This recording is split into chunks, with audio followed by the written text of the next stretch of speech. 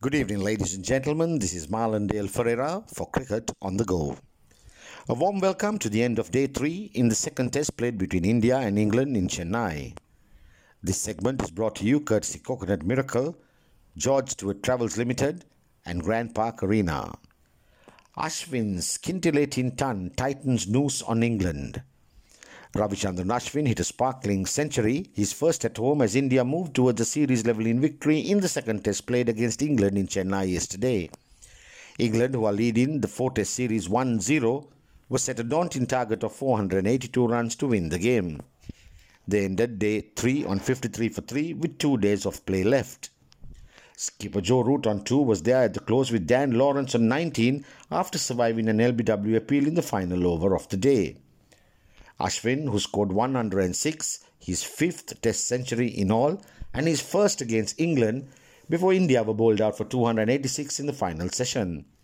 Resuming on 54 for 1, India lost 5 wickets in the morning session with Ali and Leach combining to do some damage.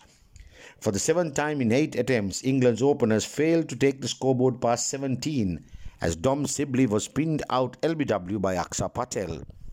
Ashwin picked up his 6th wicket of the match when Rory Burns was caught at gully and Patel removed night watchman Leach to leave England 3 down at the close. Pundits have criticised the pitch at the M.A. Chidambaram Stadium, with especially former England captain Michael Vaughan calling it a Chennai beach. But Chennai-born Ashwin gave Indian cricket fans plenty to cheer about with a carnival-like atmosphere prevailing at the Chepauk.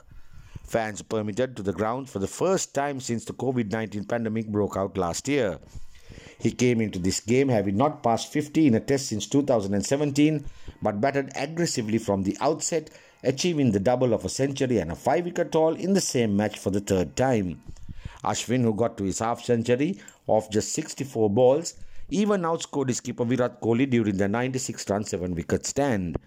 Ashwin then got help from number 11 batsman Mohammad Siraj to get to his century as they put on 49 runs for the final wicket. Ollie Stone finally bowled Ashwin off an inside edge to end India's innings.